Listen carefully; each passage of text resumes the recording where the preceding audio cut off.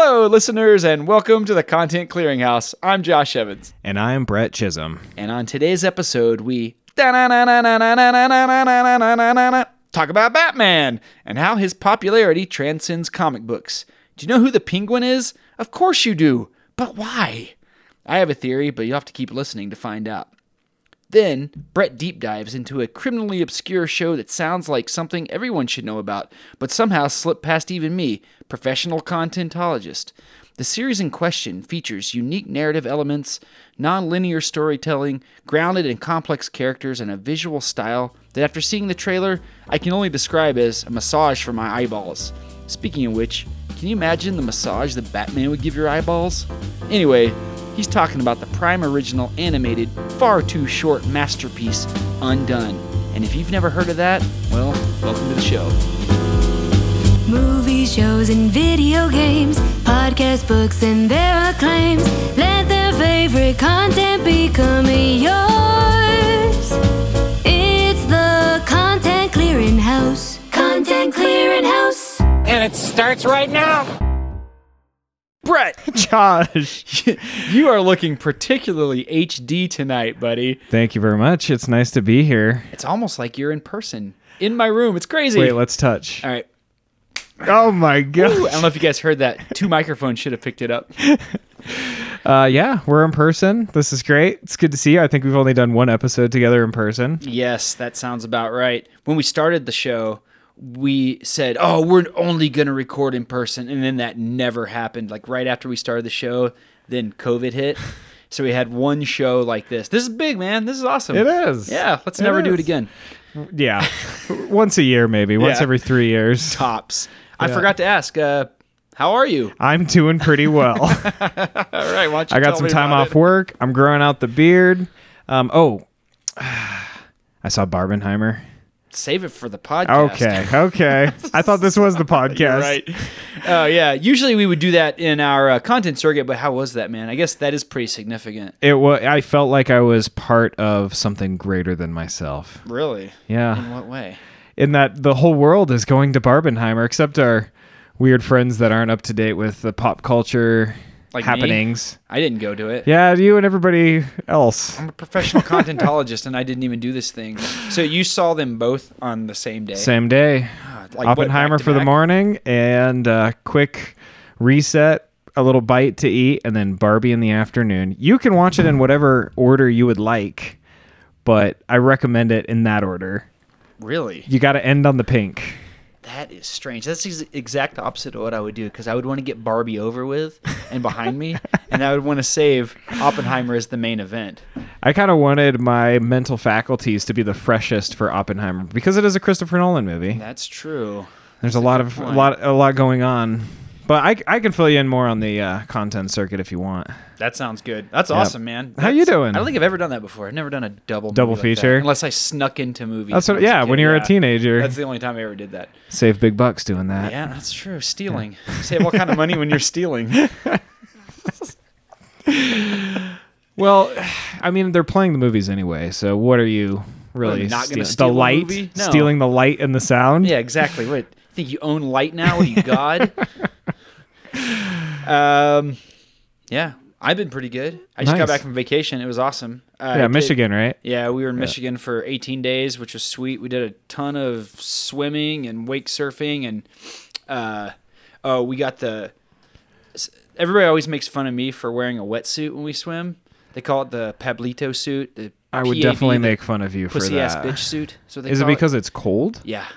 It's we're not that cold though. It's pretty cold. I'm from Texas, where if the water isn't 85 degrees, it's way too cold for me. Oh man. Yeah, but I got the girls also wearing Pablito suits, the pussy ass bitch suits, because they're like, yeah, it's way more fun to swim when you're not freezing. So we were all a family of wetsuit wearing fools. It was pretty cool. Well, And, Melissa wasn't wearing no, one of these wetsuits, was She's she? way too tough for that. Yeah. Yeah, she's a I lady. admire that, Melissa. I really do. Ladies are way tougher than men. It's true. But while I was on vacation, dude, I had a content-laden vacation, which I'll tell you all Ooh. about. I kind of worked it into the show today. Oh, nice. Yeah. I'm excited. All right. Well, Brett, why don't you tell anyone who's new what we do around here? Yeah. Well, I know we have a lot of new listeners. So what we like to do on the Content Clearinghouse is we start off with an off-topic discussion, an off-top, if you will. I will. And then we break down every episode a piece of content that's something that we're really passionate about, that we're really into. It could be a movie, a show, video game, podcast, book, just like the theme song says. And we try to sell each other and the listener by extension on this piece of content. We get obsessed with this stuff, and we want you to get obsessed with it too. And after all, we are professional contentologists. Which is a real thing. It is. Yeah. So you can trust our opinions on just about everything. I wouldn't call them opinions, Brett. It's more like fact. I mean, we got our PhDs from Harvard. That's so. true. And then they discontinued that program immediately after we graduated, They so did. don't try to look it up. No, they scrubbed all the information about it. So Yeah. don't bother asking. Trust us. Yeah. We went to Harvard. Yeah. So speaking of off-top, Josh, it sounds Yeah. like you're really excited Oh, about... man. Should we just dive right in? Let's dive right in. All right. So since we last spoke, I have been mainlining Batman content. Yeah. Did I have something to do with that? You did. So I've been watching the animated series, Batman Beyond, 3 out of the 4 Arkham games. Wow. Which are some of the greatest video games ever made. The Nolan trilogy, the Reeves Batman movie a couple times, and dozens of YouTube videos.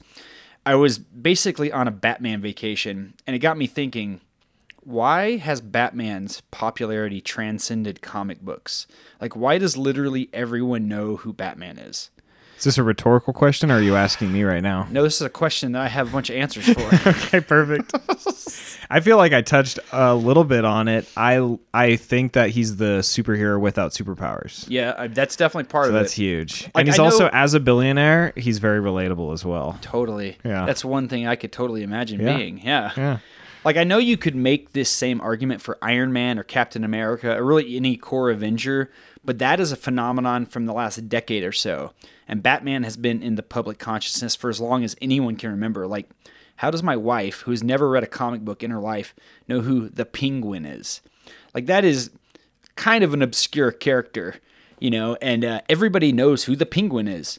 And Batman has been reimagined for nearly every generation for the last 80-ish years. Like, everyone has their Batman. For instance, my love started with Batman the Animated Series. It sounds like yours may have started with Batman Beyond. Is that correct? Yeah, I think it was Batman Beyond. I mean, I did enjoy the campy movies, Batman and Robin, George Clooney, and Tim Burton, Michelle Pfeiffer. That was Tim Burton's, wasn't it? Yeah. Michelle Pfeiffer. But I don't think it really became like a low-key obsession until Christopher Nolan's Batman trilogy. Those were like basically on rewatch. The Dark Knight was on rewatch, but also Batman Begins. I figured out I think I might have talked about this, but the best way to watch the Nolan trilogy is you start with The Dark Knight, and then you're like, oh man, I need to see where this goes, so I better watch Dark Knight Rises. And like, oh, I forgot to watch Batman Begins. I better watch the other two again. That's pretty much how the Nolan trilogy works. Yeah. But like before us, people were becoming obsessed with either the 1943 film or the 1949 film or the 1966 show, all titled some variation of the words Bat and Man, and numerous film adaptations from Burton and Schumacher and Nolan and Reeves. They're all inserting different pieces into the Batman filmographic mythos.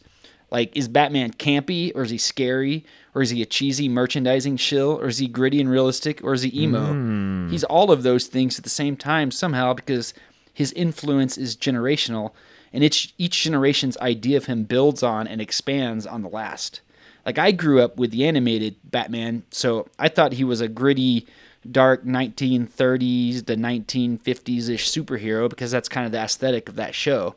But I also knew in the back of my mind that Batman is supposed to be kind of cheesy because I kind of knew about the 60s show as well. Like, I don't know. Have you seen any of that with Adam West? Oh, yeah. It's got like the painted on eyebrows. I just, when I think of that TV series, I think of him like running through the streets carrying like a round bomb. It looks like the bomb emoji, like an old school bomb. Yeah. And it's like the wick is like burning, and then he's like looking for a place to throw it. And there's like a bunch of school kids over here, a bunch of nuns over there. And he's just like running around like nuns. It's so ridiculous. When I think of that show, I think about him doing like the John Travolta dance. Oh, you know? yeah. That's what I think about 1960s. But I can't think of any superhero who has that kind of staying power. Like Superman has been around forever, but he doesn't really have universal acclaim as being awesome because he's kind of a dork. You know, like Superman, I never thought Superman was even remotely cool until the Zack Snyder movie, which made him kind of cool. And I doubt like I could mention Jimmy Olsen to my wife and have her instantly know who that is. Like even Superman doesn't have that kind of universal lore spliced into the public consciousness. No, it definitely isn't. And I think we've had this conversation. I think one of the limitations of Superman as a character is it's difficult to, like, it kind of kills creativity when you have somebody that's just invincible. Yeah. And so they have to, like, write in, like, oh, kryptonite makes him weak, because otherwise there's just no interesting plot points to somebody that's, like, bulletproof, that can turn back time. There's no stakes when you have a character like that. Frost breath for some reason now. Laser eyes. Yeah, exactly. But Batman, on the other hand, he keeps coming back better than ever, and I want to know why that is. So I found this article by Byron Lafayette on this site, Bam Smack Pow, that deep dives into the driving forces of Batman's popularity. So Mr. Lafayette proposes that there are 3 primary reasons that Batman speaks on such a primal level to so many people. And it's rooted in the concept of fear and the ideas of the psychiatrist Carl Jung. Ooh, I love some Carl Jung. He was all about archetypes, right? Yeah, exactly. Wow. Yeah. There you go. Well, Jungian. I was why don't once you take it from here? Jungian psychologist. No. Were you? No, not at all. I've like read a couple. Was of... this your minor at Harvard? Yeah. I was thinking about it. Yeah. So the first reason that this article proposes that Batman is so popular is the concept of fear. Like Batman embodies fear. And fear is an emotion that everyone on the planet can relate to. Like we feel it every day. Batman takes fear and uses it as a tool to embolden himself. He faces his greatest fear from his childhood, which is bats, and he turns it on his head. He's literally taking that fear as his persona. And when people tell you to face your fears, that is Batman personified. Totally. This is why skydiving is so alluring. I bet you guys didn't know we were going to talk about skydiving today. But spoiler alert, yeah. We talk about it a lot. That and UFOs. So the fear of heights is burned into our animal instincts. And skydiving is an outlet that not only allows you to face your fear, but to embody it, to make heights your superpower, to take the idea of falling and master it to such a finite level that you can literally fly. Like it's a power that every human wants. If you ask people what superpower they'd want, so many people say flying, and that's skydiving. True, and yeah. That's Batman. The power to turn fear into your greatest strength. That's a good point. So the next reason is where Carl Jung comes in. So Carl Jung spoke of archetypes, like you said, and the collective unconsciousness. And I'm quoting this article here. And this article says that archetypes and collective unconsciousness is how we describe how so many people all over the world have similar fears and intuitive reactions. For example, fear of outsiders or the dark. This is a collective fear that exists all over the world. It is a fear of the boogeyman, a character or creature that lives in the dark and lives to do harm to those in the light. And this article calls Batman a reverse boogeyman. He's an archetype of fear, a creature that stalks the shadows, but one that innocents don't need to be afraid of. Only the evildoers must fear Batman, and that is a very alluring concept. Interesting. So the final point from this article is very Carl Jung heavy, and I'm no Jungian expert like you apparently, but I can follow these concepts just fine. So I'll be quoting this article quite a bit. Again, these are not necessarily my thoughts. I wish I'd come up with this evaluation of Batman, but I'm not quite as deep into this as Byron Lafayette. Like he definitely knows his Batman. So this article references the primal natures that humans carry within. This is referred to as the shadow by Carl Jung. And it's described as being the sum of all human weakness, anger, and other animal instincts. So this is another Carl Jung quote. The shadow is a moral problem that challenges the whole ego personality, for no one can become conscious of the shadow without considerable moral effort. To become conscious of it involves recognizing the dark aspects of the personality as present and real. This act is the essential condition for any kind of self-knowledge. And then Byron goes on to explain that we all have a shadow, a dark side, but we are taught from a young age to hide or suppress it. And that's probably a good thing for society. I don't think we want everyone running around expressing their shadow side to the public. Yeah, that doesn't sound good. But Batman is a man that lives with his shadow. He's a billionaire philanthropist by day, depending on the adaptation you subscribe to, but by night he embraces the shadow, which is Batman. So this is more young. We carry our past with us, to wit, the primitive and inferior man with his desires and emotions, and it is only with an enormous effort that we can detach ourselves from this burden. If it comes to a neurosis, we invariably have to deal with a considerably intensified shadow. And if such a person wants to be cured, it is necessary to find a way in which his conscious personality and his shadow can live together. Interesting. So Batman lives with his shadow. He desires it, and it may actually be his true form. And he shows everyone that our shadows don't have to destroy us. Like, we can use the shadow to empower us and possibly do good with it. I think many people may fear their true nature, and Batman shows us how to turn all that fear, that danger, that scary side of humanity, and use it to make us powerful beings. Nice. Yeah, that's super interesting. You know, and I know for sure in Christopher Nolan's trilogy, there's a couple lines in there when he's talking about like leaving the Batman persona behind, and you know, God, it was what's the girl's name? I'm drawing a blank here. I wanted to say Katie Holmes, but it ended up Rachel being Rachel. Thank you. And she's saying like, you never can, because that is who you actually are. It's Bruce Wayne. That's the mask. Like, that's the part that you're playing to protect the identity of your true identity, which is Batman. So I've always kind of taken that to mean what you're saying is like, not only does he embrace it, like he is that. And that's like a big part of the Reeves Batman movie. Like in that movie, the Batman, Bruce Wayne is kind of like, he's almost not even a real person. Like, yeah. Batman is like 95% of him. Yeah. And then occasionally when he puts on like a mask to be Bruce Wayne, like he says, like I think the first thing he says in that movie is 2 years of nights have turned me into a nocturnal animal, where he's just Batman. That's like all he is. Mm-hmm. And then when he goes out in public to go to like the funeral or whatever it is in that movie, and Alfred mentions an appearance by Master Wayne. It's like such a crazy thing because it never happens. Everybody's like taking pictures of him when he shows up because Bruce Wayne never shows his face. And he's even pastier in that than Robert Pattinson is in the vampire movie. And he sparkles in that movie. Oh man, it really took Tenet to turn Robert Pattinson around, but dude, now I am a huge fan. Who is it? He's my favorite Batman that's ever existed. We totally man crush on Robert Pattinson these days. It's crazy. I love too in that movie how like Bruce Wayne being so pasty and like you can tell he doesn't like looking at light. That's totally what would happen if you were a Batman, because for sure you'd be out every single night right when the sun went down, and then you'd want to get back just in time. Just after that beautiful orange glow of sunrise that happens so many times in that movie. That's like the latest that Batman wants to be out. And the daytime would be like a nightmare to you. Right. You just want to get back to Batmaning. Yeah.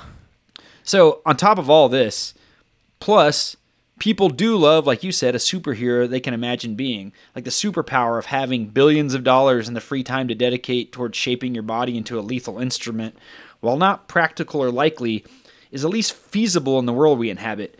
It's way more feasible than being from Krypton or being able to run so fast you can travel back in time like the Flash. Yeah. In fact, having billions of dollars is basically the superhero starter kit in this world, so it is at least relatable.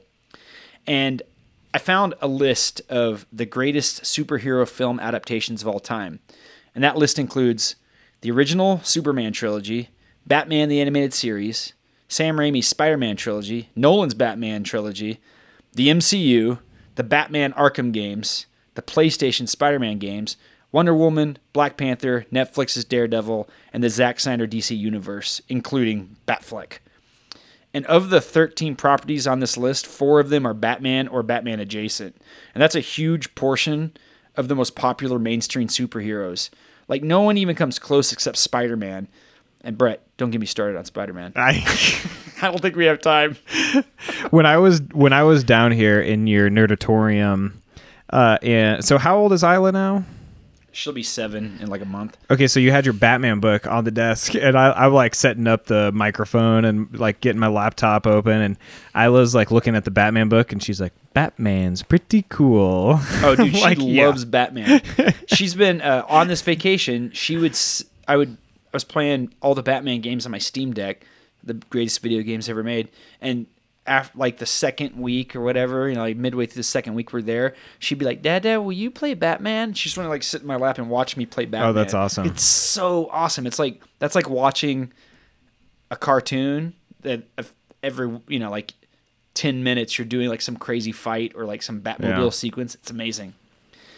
And yeah, have you ever seen those polls that are like they ask men, what are the odds? Like, do you think you could land a plane if like both pilots are incapacitated? And they're like, someone needs to land this plane. And like 70% of men are like, yeah, I could do it. I wonder what the percentage of men would be like, yeah, if we gave you like $1 billion, could you just get like super ripped and become like the best detective, best crime fighter? I wonder what the percentage of men would be like, yeah, I could be Batman. You'd still be your same slovenly billionaire self that you are now. Exactly. Yeah. Like all of this to me, it is kind of strange for a character that literally wears his underwear outside of his pants. So maybe even put some nipples, some embossed nipples on the outside of his suit. Nipples. Just so you know where his nipples would be if that was his bare chest. In case you are not familiar with male anatomy. Do you know why these Golden Age superheroes were designed that way with the underwear on the outside? I do not. So that actually goes back to the 30s when comics were created. Okay. Back then, they weren't taken seriously as a real art form. And as such, they weren't afforded the best printing solutions. So they were basically like cheap 4-color print jobs. Sure. And because of this, they needed a way to make the characters stand out on the page to break up the silhouette. So the crotchal region, the grundle, if you will, was designed to stand out from the rest of the costume to break up the upper body from the lower body. Did you write grundle in your notes? And crotchal. And the easiest way to do that was make it a contrasting color from the rest of the design. Hence, underwear on the outside. Okay. Yeah, like red and blue. But what's Batman? What's the color? Is it like a yellow outline? No, usually like the classic Batman, he's like gray and then he has blue underwear and like blue boots. Yeah. So, Brett, I don't know if I found a definitive answer for why Batman transcends the once dorky medium of comic books and occupies such a huge portion of the public's consciousness. Like, did I find a definitive reason for why my wife, my parents, my children, people from all walks in life and demographics know who the Penguin is? Like, maybe that last one is a little more localized of a phenomenon, honestly, around me, because I won't stop talking about Batman to all the people that I know. Yeah. But maybe not. It is complicated, but I have a personal theory. Ooh. It's because Batman is just so fucking badass. Case closed, Brett. Case closed. Nice. Yeah, I mean he's got all the tools. He's got the vehicles. He's got like the ultimate man cave. Yeah. Yeah. Batcave. The Batcave. Dude, Batman's the best. Well, I'm glad that me covering Batman Beyond got you down this. I was gonna say bat hole, but it's more of a bat adjacent rabbit hole. Yes. Batted hole. Yeah. Ugh. Doesn't sound right. That doesn't work. No. Well, thanks for sharing that with me. So it sounds like you had a lot of Batman related content on your content circuit. Do you have Almost any other? Exclusively. Yeah. I have I had one other thing, but you might just have to wait till next episode to hear about it. Ooh. Yeah, why don't you tell me about your content circuit? Oh, well, I brought a prop for that because I've already mentioned it once, but I feel like I need to show you my full getup for the event. All right. Oh, these are pink Barbenheimer glasses. They're hearts. Yeah. But you see my shirt? Yeah. I happen to buy the shirt. Attack on Titan? I don't know. That's what it is. Let me just tell you. That's what it is. Okay, perfect. I just thought it looked cool. Let me just tell you what clothes you're wearing. Had some Japanese writing on it, like a half dissolved face. Mm-hmm. Very Barbenheimer-esque. Is it? I guess you would have all your skin fried off if a nuke went off. I mean, yeah. Near you. Yeah. Yeah.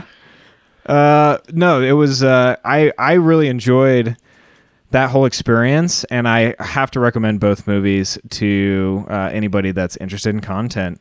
And what's weird is Barbie was like rather existential and like dealt a lot with death, like the continuation of ideas. Like people die, but ideas live forever.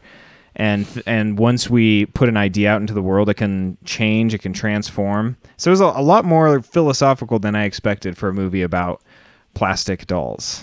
Interesting. I Yeah. actually figured it would have to be something like that. Yeah. I mean, they'd have to expand it and, make it, modernize it for current day audience. Oh yeah, Yeah, and it's a movie for. I think it's a movie for people because I remember when I told you that I was going to see Barbenheimer, you said you'd never get me to watch a Barbie because I just took the Barbies and cut their heads off and burn their hair. That's what I tested my homemade guillotine on. Oh my gosh. That's so twisted. Well, there's a part in the movie where they have like weird Barbie and like her hair's all messed up. Somebody drew on her face and I leaned over and whispered quietly, "That's Josh's Barbie." That's what his Barbie looked like. So what is it? They're like live action Barbies then, or what? Yeah, it's like a mix. It's like they live in Barbie Land, and Barbie Land everything goes well because it's all run by women.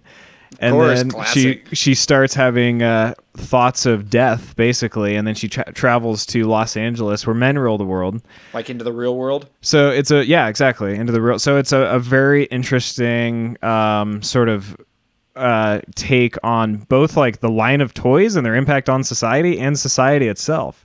But Oppenheimer, it's a little bit more like it's following the story of Robert Oppenheimer. So I was very happy. Another thing on my content circuit was the Manhattan Project series from last podcast on the left. That was that was what, amazing. 6 parts, like probably 8-9 hours of content. And if I didn't have that context, I feel like I would have been a lot more lost. But apparently Oppenheimer is incredibly accurate. It's like historically accurate.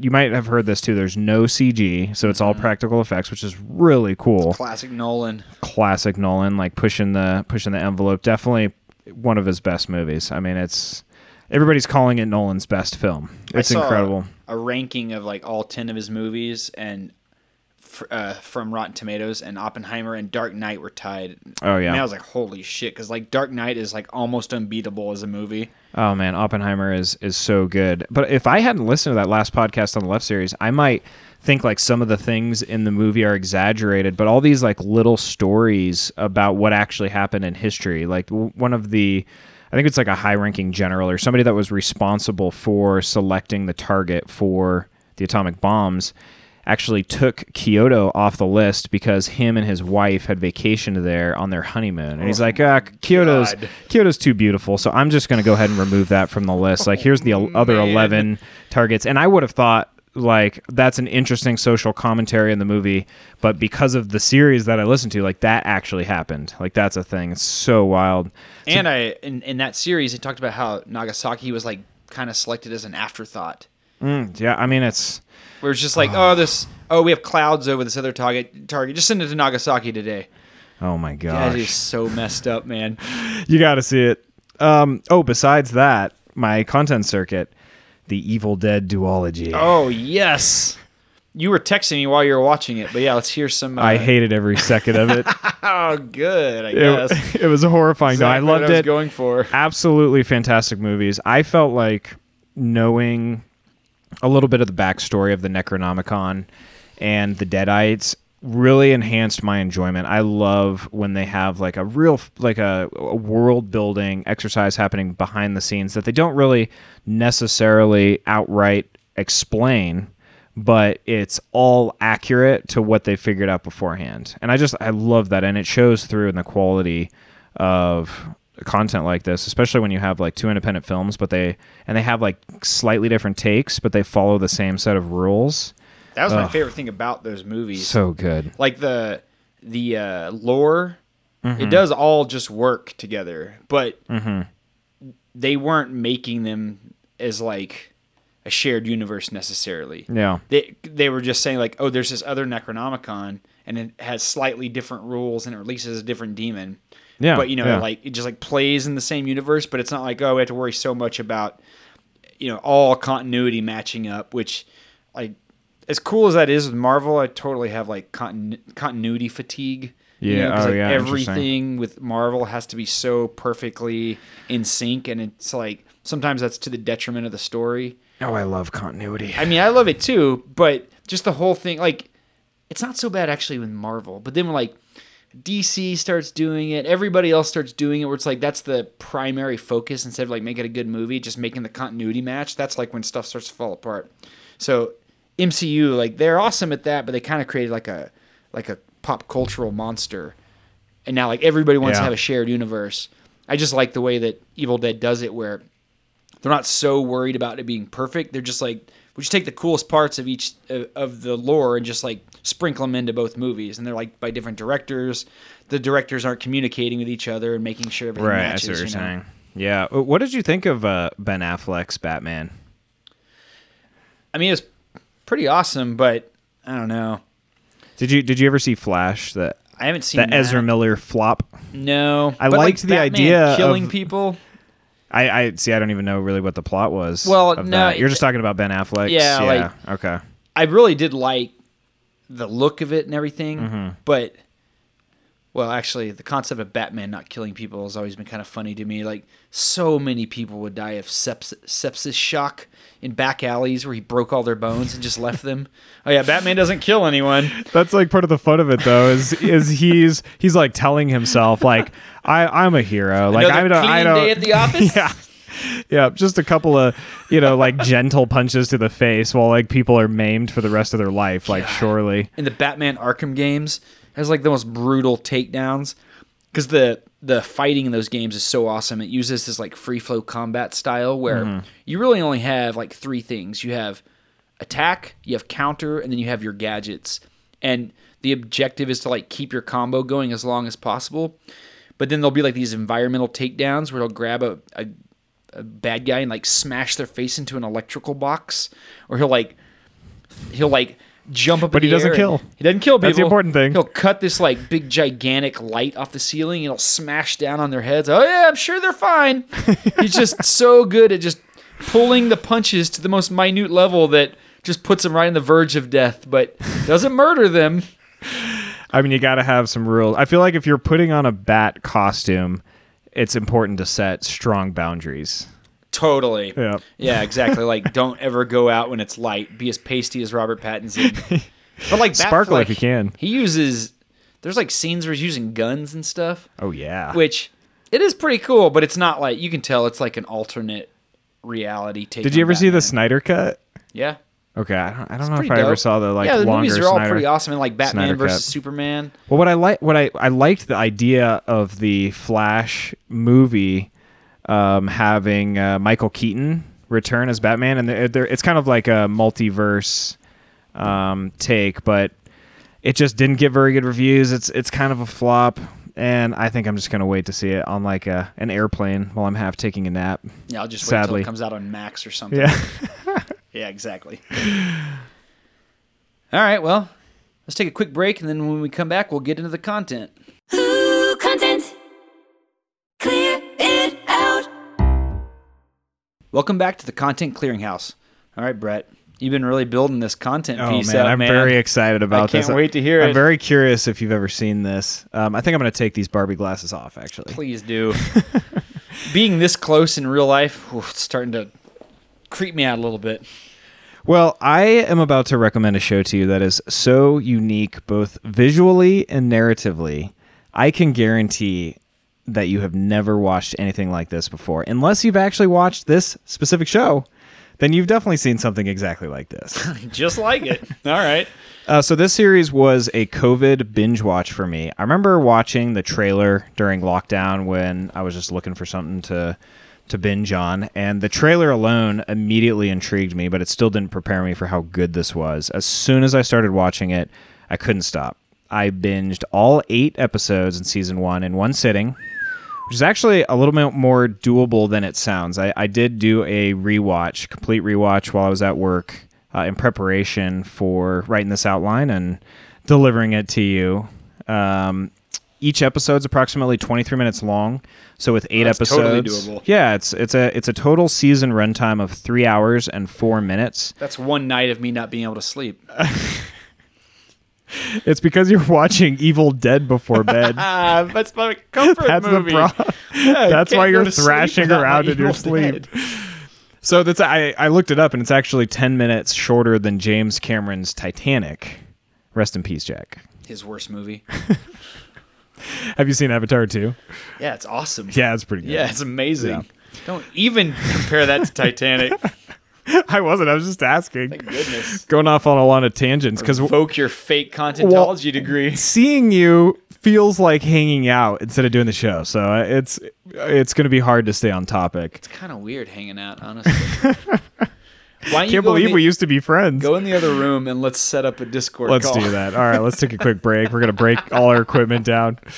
So there's a lot of reasons to watch this Prime original from the Tornante production company and Amazon Studios, but I'm really going to try and cater my recommendation to you specifically, Josh, because there are 3 particular things which I know that you'll enjoy. But before I tell you how I am targeting you with my rec, I would like to pose a hypothetical question. As we do. As we do sometimes. We always start this way. If a family member or loved one came to you talking about hearing voices, changing timelines, having visions, and you know they are genetically predisposed to having schizophrenia, what would you do? Would you support their decision to avoid taking their prescribed antipsychotic pills while they spiraled into a paranoid frenzy of research to solve family mysteries? Or would you be inclined at all to believe them and support their last-minute trip to Mexico while they frantically explain to you things that sound a little bit out there? This is hypothetical. This is a hypothetical. I'm not asking for a friend, I promise. Well, I don't know if my passport's up to date, so I don't know about this whole Mexico thing. But I mean, I guess it would depend on if it was someone that I trusted and if they had a familial history of schizophrenia. Because if they had that, then I would probably recommend they seek help. As much as I wish that I lived in some kind of cool multiversal content piece, I don't think that if we do, it's not accessible to us. Okay, well, obviously, I'm touching on the premise of the content I'm discussing. So let's do the spoiler warning. There's spoilers ahead, but I actually weirdly think I managed to keep this episode like spiritually spoiler-free-ish. Well, you know our take on spoilers here. Anything that we think is going to make you want to consume it more, we're just going to say it. Yeah. So, spoiler alert. We actually considered calling the show Spoiler Alert, but then there was like 5 other podcasts called that, so we didn't. Oh, I do forgot it. about that. But spoiler alert. The reason I think that this is like semi-quasi spoiler-free is because I will be talking a lot about the elements of the series which make it great and not necessarily the plot in depth. And even if we do get into the plot a little more than I intend to, I'll still be leaving out some surprise twists and mysteries. And some of these mysteries are literally baked into the show and can't necessarily be solved anyway. So basically exactly what they taught us at Harvard and Contentology School. Do It that way. That's what we Do it always do. Do it that way. Exactly. So to get into it, like I said, I'm going to focus my recommendation on 3 aspects that I know will appeal to you. First of all, the unique story which uses a non-linear timeline to explore fascinating themes like mental illness, time travel, spirituality, and the nature of reality. Secondly, the incredibly stunning animation technique, which before conducting my Contentology research for this episode, I had never heard of this. I was completely unfamiliar with this animation style. And then finally, but maybe most importantly for you, Bob motherfucking Odenkirk. Ooh, I do love everything I've ever seen him in. Now, it's probably pretty obvious I'm not talking about Breaking Bad or Better Call Saul. Or Mr. Show. Or Mr. Show. Today, Or the movie Nobody. See, you are a Bob Odenkirk fan. You're like a Bob Odenkirk super fan. Any more on the list? I'll interrupt you if I think of it. Okay, perfect. I appreciate that. So today I am discussing the lesser known, but absolutely mind-blowing season 1 of the television series Undone. I've never even heard of this. Oh my gosh, I'm so You excited. know how rare this is I'm so excited for it to be like right now. something that one of us hasn't even heard of. This is is I think this is crazy. pretty common with this show. It's weird how few people have heard of this. Yeah. So Interesting. Undone premiered in September 2019 on Amazon Prime Video to critical acclaim. It is Amazon's first adult animated original series, and it's first to use rotoscoping, which I will talk about later. The show was created by Kate Purdy and Raphael Bob Waxberg and is categorized as an American adult animated psychological comedy drama. Wow, that's Those- a mouthful. It really is. Those are the words off of Wikipedia. God. Do you need to hear that again? That elevator pitch. It takes like 6 floors to get American it out. adult animated psychological comedy drama. Okay, so there's a lot of descriptive words in there, which is indicative of genre blended content, which I know you love. Mm-hmm. But it is the best. I have another word salad to share with you. So on my rewatch last week, I decided to keep a note of all the topics explored in Undone, and this is that list boiled down a bit. I'm going to try to do this quickly. Family, betrayal, mental illness, childhood bullying, suicide, shamans, death, indigenous cultures, heritage, time travel, language, deafness, communication, afterlife, sign language, relationships, gaslighting, marriage, infidelity, classism, Catholicism, consciousness, work-life imbalance, ancestral trauma, dance, parenting, obsession, following a higher calling, lighting the Paschal candle, and 7 different mustards. I like how deafness was a question. Deafness? Bees? No, it's definitely deafness is in there for sure. So this is a show that truly embodies a lot, and it holds it all with perfect execution while we travel on a mind-blowing journey through time and space as seen through the eyes of the main character, Alma. All of the characters in Undone are deeply layered and well-developed. One of the best things about this show is that the characters are complex. They're not simply caricatures or archetypes, but rather they feel like real people with complex emotions, motivations, and relationships. The main character, Alma, is particularly compelling due to her struggles with mental health and her journey through time and space. Alma is expertly played by Rosa Salazar, and I think she's now Netflix famous for her starring role in Brand New Cherry Flavor. I've never heard of that Okay. either. Yeah, I watched a few episodes. Going It's obscure. a lot of gruesome stuff on Brand New Cherry Flavor, but Rosa Salazar's awesome in that, and she's just amazing in What this. kind of gruesome? I love gruesome. Like vomiting out baby cats. Oh, well. Very weird. That sounds way worse than Very out there. Evil Dead. What was the name of that creature at the end of Evil Dead Rise? Is The that thing? Marauder. Oh, yes. Oh my god. Man. Which one of those did you like better? Evil. Well, you mean which one did I hate more?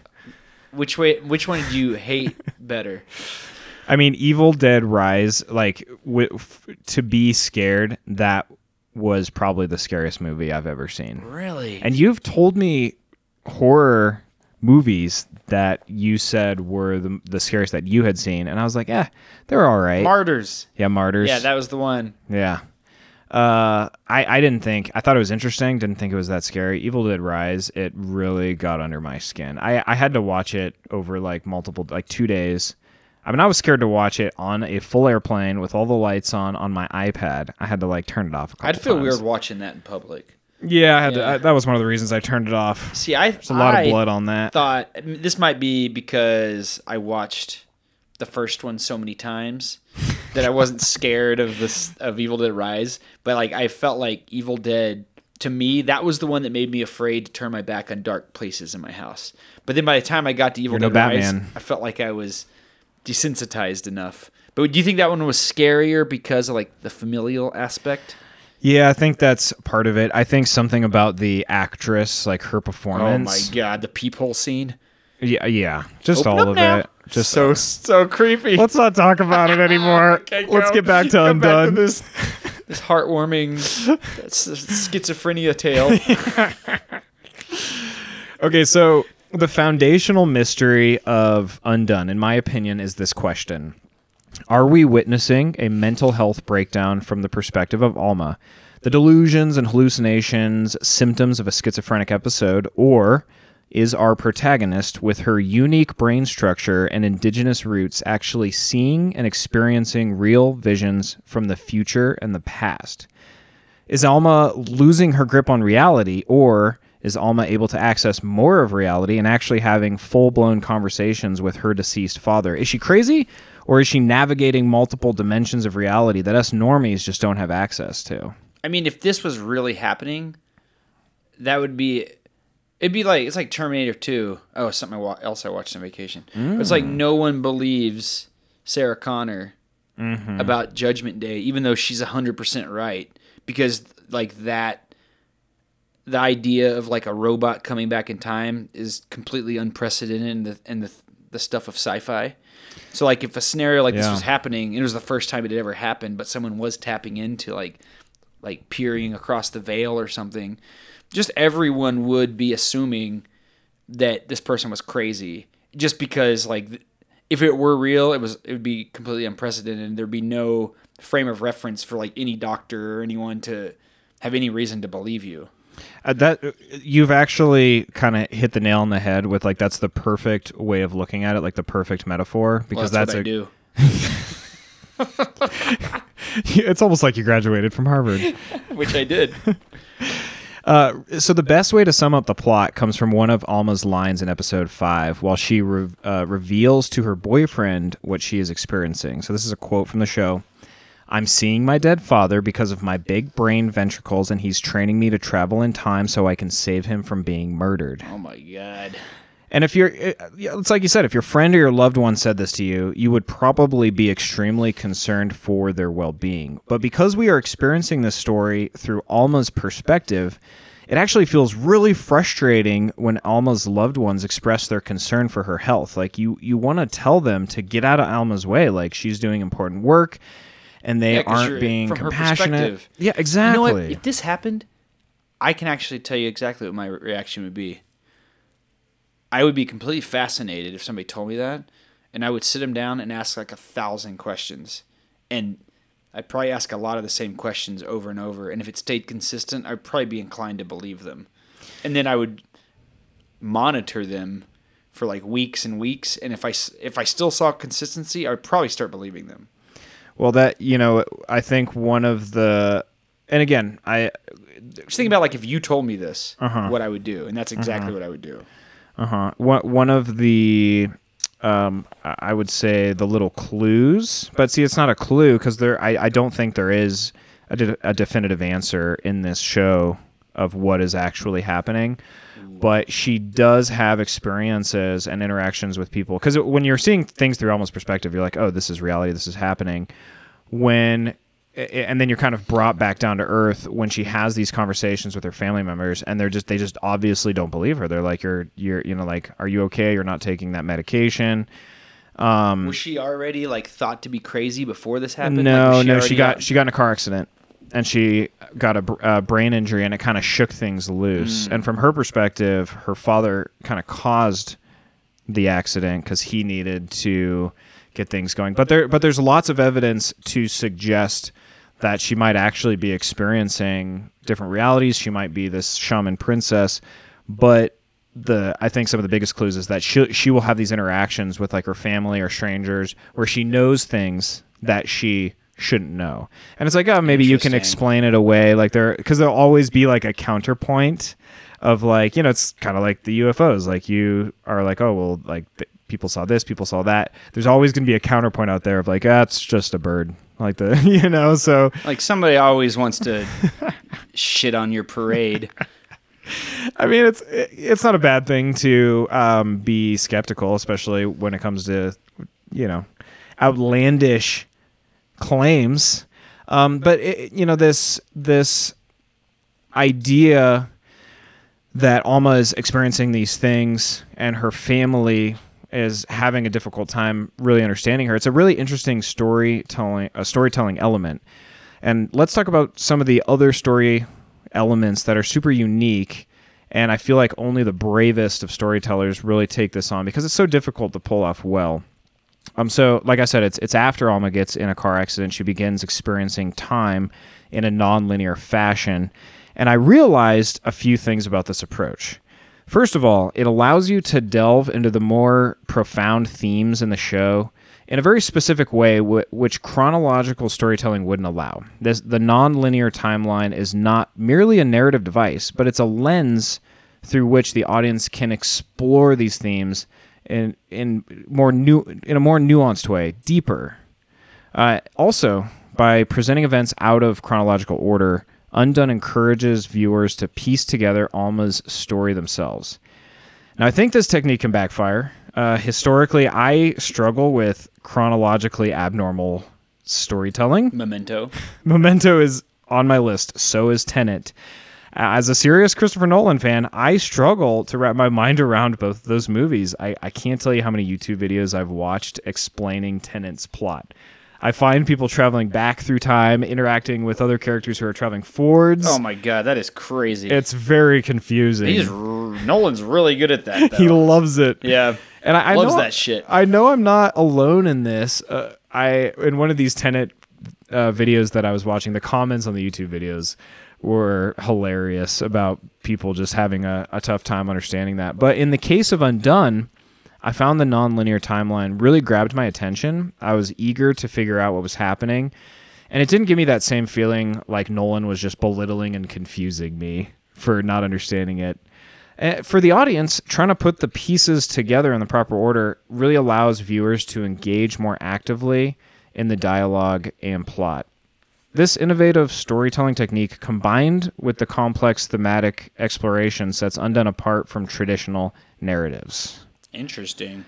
Do you think that it stands up there with, like, I would consider some of the best nonlinear storytelling content ever would be like Memento and Tenet? Like, do you think it stands up there with those? I do. I mean, I think it really pulls it off. Interesting. I mean, I've never heard of this. They're using it to only enhance the narrative and what they're trying to do. Like, they're not trying to confuse you. They're trying to create a mystery, and they're trying to engage you. That's my opinion, at least. That's awesome. Whereas your feel opinion like is very qualified. Yeah. You got that degree.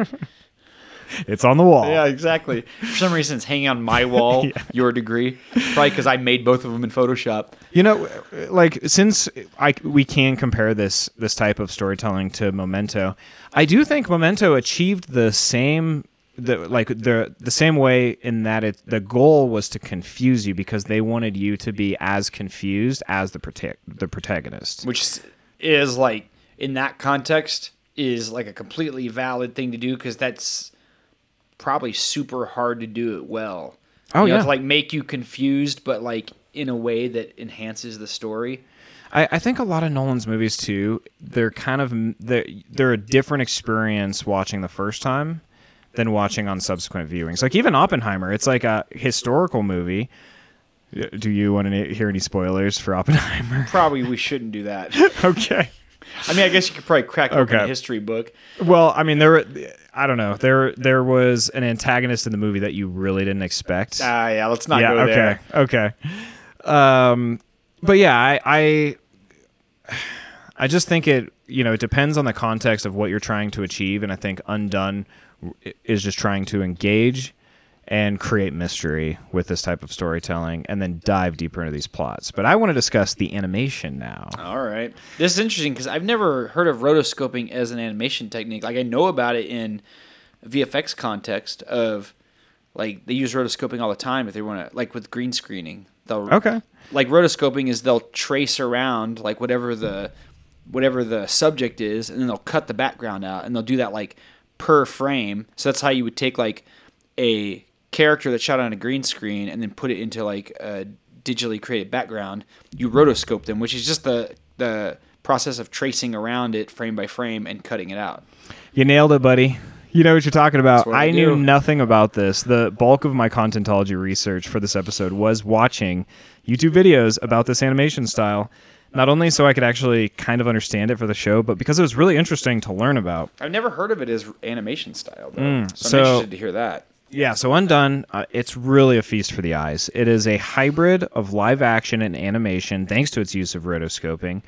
And as you put it, I have it in my notes. It's an animation technique where animators trace over motion picture footage, frame by frame, basically drawing over video, But I think in this case, this is how they used to make like the old Disney movies. they did. Yeah. They used rotoscoping. I didn't know that think, was for, called rotoscoping though.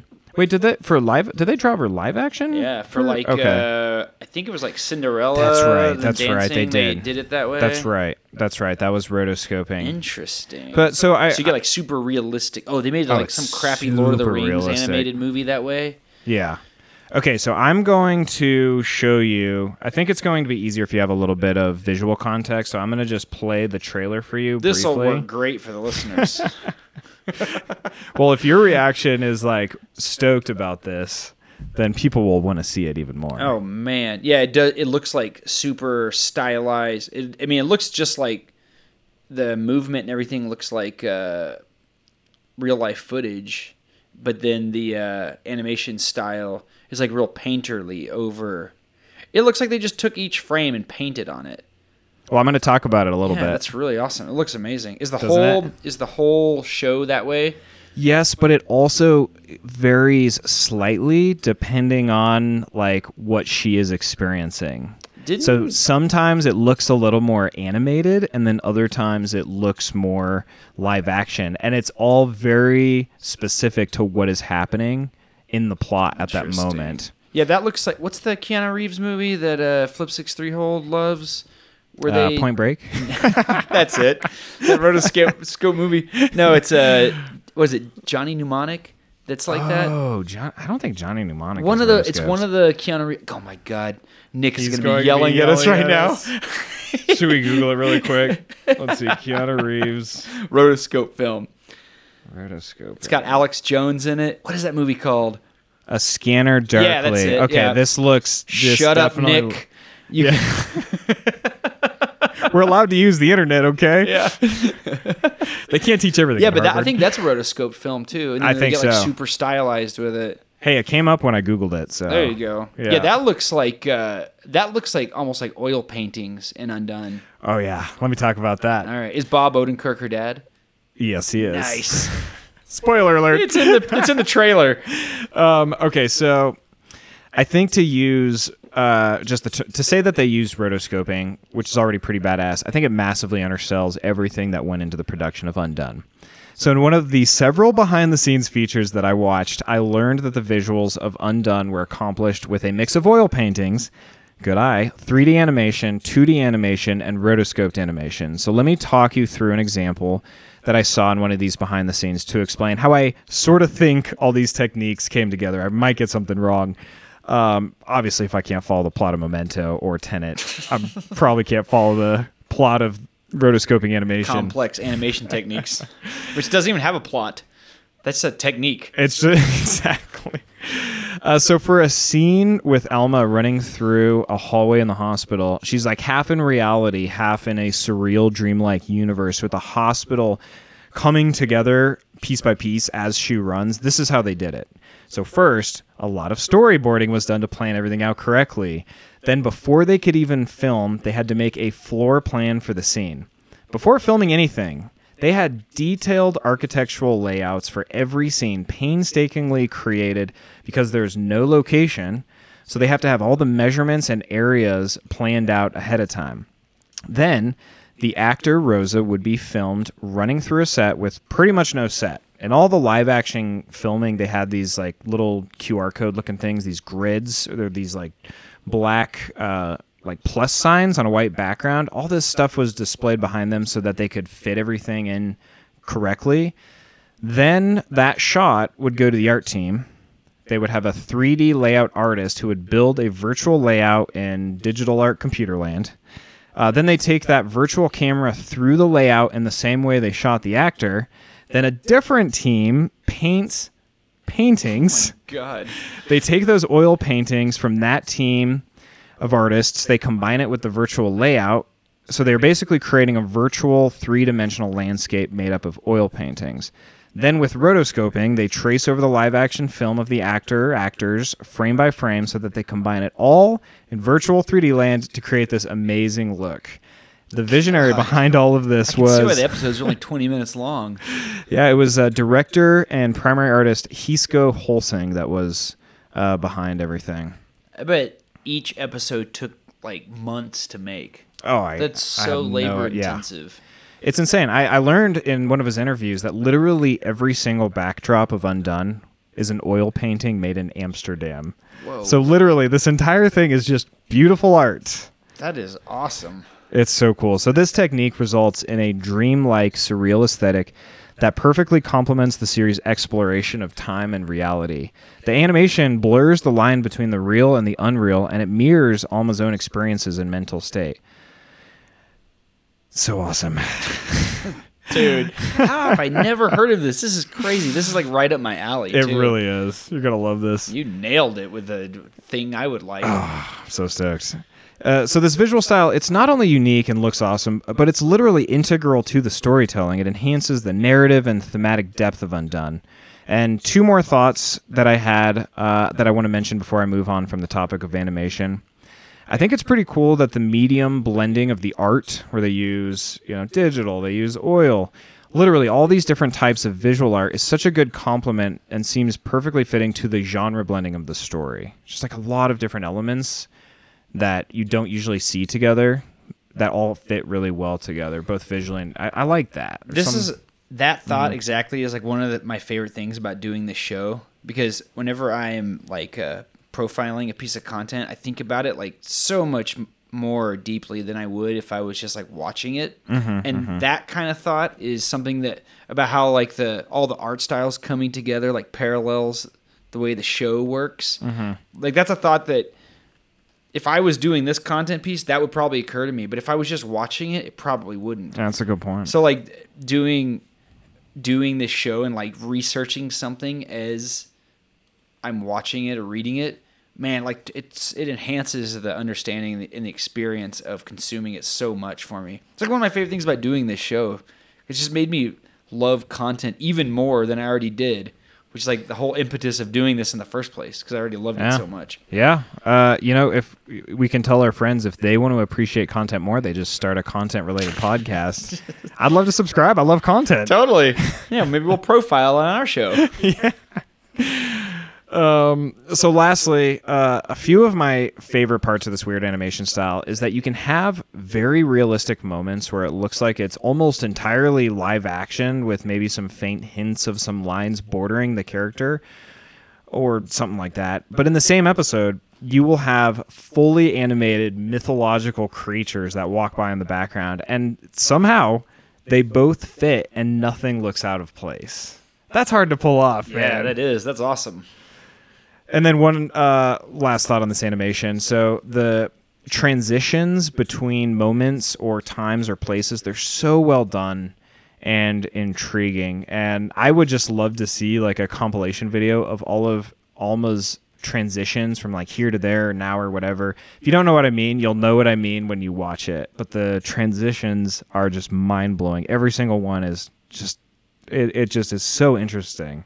What is it, like the world morphs around her or something?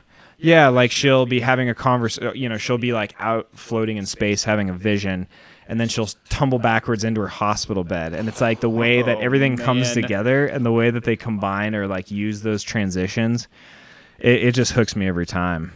I can't take my eye. I'm like I hate to admit this on the show, but I sometimes consume content in a very distracted fashion. Like sometimes I'm just trying to turn off my brain. I got like other, I'm brushing my teeth while I watch shows. I might be looking at my phone. That's the whole content circuit concept. Yeah. Just like always have some theme going. Like, I gotta go sit down. I can watch like 8 minutes of this movie I was watching. Oh, now I gotta go drive in and put the podcast back on. You gotta keep the horrifying memories of Evil Dead Rise at bay with like constant noise. By watching the original Evil Dead? Yeah, exactly. No, but Undone, like I can't take my eyes off of it. It's so unique. It's so fascinating. And it's like you don't want to miss a transition because it might be 1 second. Oh, no. Oh, Lord. Oh, no. I watched it on a big screen on the first watch, and then I watched it in some hotel rooms. I could like boot up Prime Video on the smart TV, and then other times I just watch it on my iPad. But no, I know you'll probably watch it on your phone, but I watch so much stuff on my phone that when I watch a movie on my screen, I'm like, whoa, what's happening? Why is it so big? It's sensory overload. Okay, so we've come to my third and final hook, Bob Odenkirk, because I knew that if all else failed, Bob Odenkirk, he plays such an interesting character with such an impactful and pivotal role in the series. That would be enough to get you to watch Undone. Oh, dude. Yeah. Everything I've ever seen with him, I loved. Oh, so good. Have you seen Run, Ronnie, Run? I have not. Oh, man. That's another one. He's it's David Cross, and he's like this like redneck guy that he's always getting arrested, and Bob Odenkirk is like this like flaming Hollywood producer guy that like comes to pull Ronnie. Oh, he's like this British guy. He comes to pull Ronnie out of obscurity and make a show about him getting arrested, and it's like Ronnie is like super Southern, and like Bob Odenkirk is super gay, and it's just it's really funny dichotomy they have. It's hilarious. Do they have man. like energy drinks in this show? Actually, I'm thinking David I think Cross. They might actually. Yeah, I did watch something. Dude, it is such a good movie. Okay, Highly I'll have to check recommended this to out. anyone. Okay. Well, as I said before, the brilliance of the show can be attributed in large parts to its exceptional performances. Rosa Salazar, Angelique Carbal, Constance Marie, David Diggs, I think his name in, Siddharth Dhananjay. I have no idea how to say these names, but the cast is amazing, and the casting itself is really great too. I mean, everybody's like kind of playing themselves a little bit. I've never heard of any of those people except for Bob Odenkirk. You're going to be a fan of every single person on this show. All right. It's really cast well. But as a huge Odenkirk fan, I'm singling his performance out. As Alma's deceased father, Odenkirk delivers a performance that is both compelling and deeply nuanced. As you know, he's known for his role in Breaking Bad and its spin-off, Better Call Saul. Which is even better than Breaking Bad. Some would say so. I would. You just did. Am I some or am I one? You're the one. Someone. Odenkirk in Undone, he brings a similar level of complexity to Jacob, a character who exists in the nebulous space between life and death. And Odenkirk's performance adds depth to the series, grounding its more fantastical elements in human emotion and experience. His portrayal of Jacob is a testament to his versatility as an actor, further elevating Undone from a visually stunning series to a masterclass in performance. I really hope to see him doing more projects like these, which really, there are none, so it makes sense that I haven't seen that. When was this made? Like, what era is this? Undone? Yeah. Is this super recent? Seems like it would have to be all these animation techniques. It was 2019, I believe. I think it premiered in, I thought I had it in my notes, I thought it was in September of 2019. Well, he wasn't like really a leading man in any way until Breaking Bad kind of made him that. And then, you know. Well, Breaking Bad predates Undone like quite a bit. I know, Okay. but like early Odenkirk stuff was all like supporting roles and Sure. And then Sure. like with Breaking Bad, everybody realized how awesome he was, and then he started getting put. Is he a lead in this, or is he like is it co-lead, or what is he? I mean, I think technically he's a supporting character, Yeah. but he's kind of a co-lead. But I mean, everybody gets a lot of. Sounds like it hinges a lot on him. It does. Yeah, it that's does. Cool. Let's see where I was. Oh, we're about to wrap this puppy up. Oh, wow. Well, in conclusion, Josh, Undone is a remarkable series that stands as a testament to the potential of television itself as a medium for innovative storytelling, visual artistry, and compelling performance. Its unique narrative structure, groundbreaking animation, and exceptional performances, particularly by Bob Odenkirk, that's for you, Hey. make it a must-watch series for any lover of innovative and thought-provoking content. And as to that most important question I asked, is it actually happening? Is it real? Or is Alma just hallucinating everything? The best part of the series is that we don't know. The creators intentionally left this open to personal interpretation, and the beauty of Undone lies in its ambiguity. But one thing I do know for sure, Undone is one of the greatest pieces of content ever, and you'd better check it the fuck out. Or I'll kill you. Hey, you said it. Wasn't I was me. threatening you. Oh. So, do you think that the ambiguity makes the story better? I do, and that's why I'm a little nervous. Season 2 released more recently. I think it took a couple of years of development, and I do think Season 2 dives a little bit more into the plot and kind of seals the ambiguity. Again, I haven't seen season 2. Is it out yet? Yeah, Why it have you not is. seen it? Because of time. Well, if you were existing in a nonlinear fashion, then you could have already watched it. In a way, I've already watched it. Yeah, exactly. Yeah, because I will watch it. But I do think that the show leans towards, like, she actually has these powers. Do you want it to be that as a fan? I do. I think it is that. I think you'd want it. I feel like Yeah. if I was watching this, like if I'd already watched it, that's what I'd be hoping for with season 2. I would want to see, like... But it could go... I mean, the beauty of the show is it's very unpredictable. It feels very real. It's extremely unpredictable. I've never seen a plot like it. I've never seen a look like it. I've So never it's super seen anything that unique. looks like that either. So I imagine, like, equal greatness. I don't think they would have come out with a season 2 because nobody's heard of the show. It's not like it was so wildly successful. They're like, okay, we better get a season 2 going. That if the same creators are involved, which I'm sure they are, they're going to make sure that it's a masterpiece. Wow. Because that's what they created the first time, and they're not going to ruin season 1 by making anything less than something great. But I haven't gotten around to it. I'm a little nervous because Undone is like one of the best things I've ever seen, and I'd hate for the what comes after freshman, the sophomore slump. the sophomore slump. Yeah. Exactly. Shitty band phenomenon. Oh, Exactly. man. Well, hearing you say that it's one of the best things you've ever seen is quite the endorsement, man. It really is. You pretty much always bring fire content to the show. That's it. I'm the Dude. fire boy. All right. Flame boy.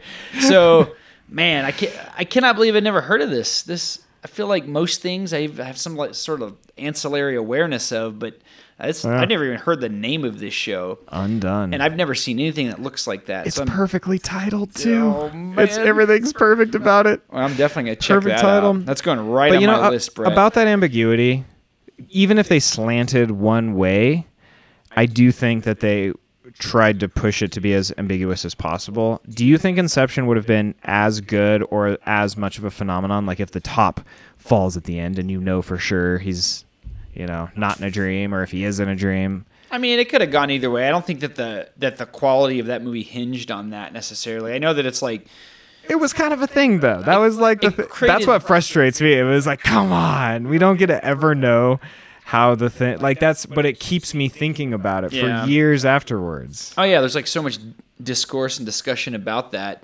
Mm-hmm. But I don't know if that would have like pushed me one way or another on, oh, this movie rocks or this movie sucks, because just the whole experience of that movie is like so insane and unlike anything you've ever seen.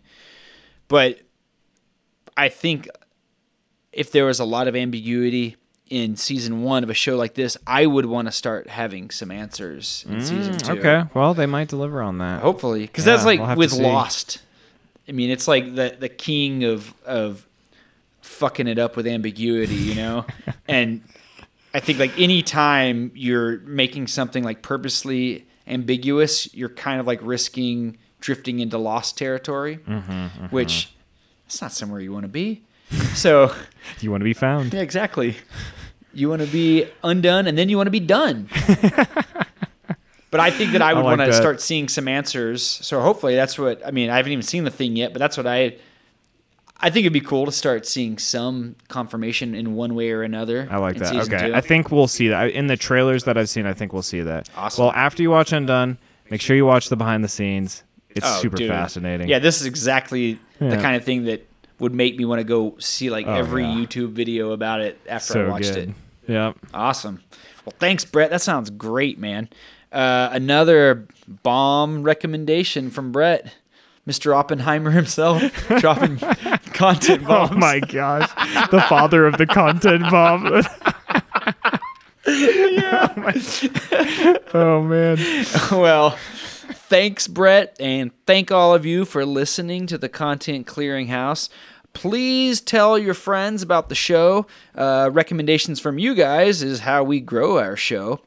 If you want to contact us directly, you can email us at contentclearinghouse@gmail.com. We also have an Instagram page, The Content Clearinghouse, where we post some stuff. So check that stuff out, and then we'll be back in a couple of weeks with another show. Thanks. We love you guys.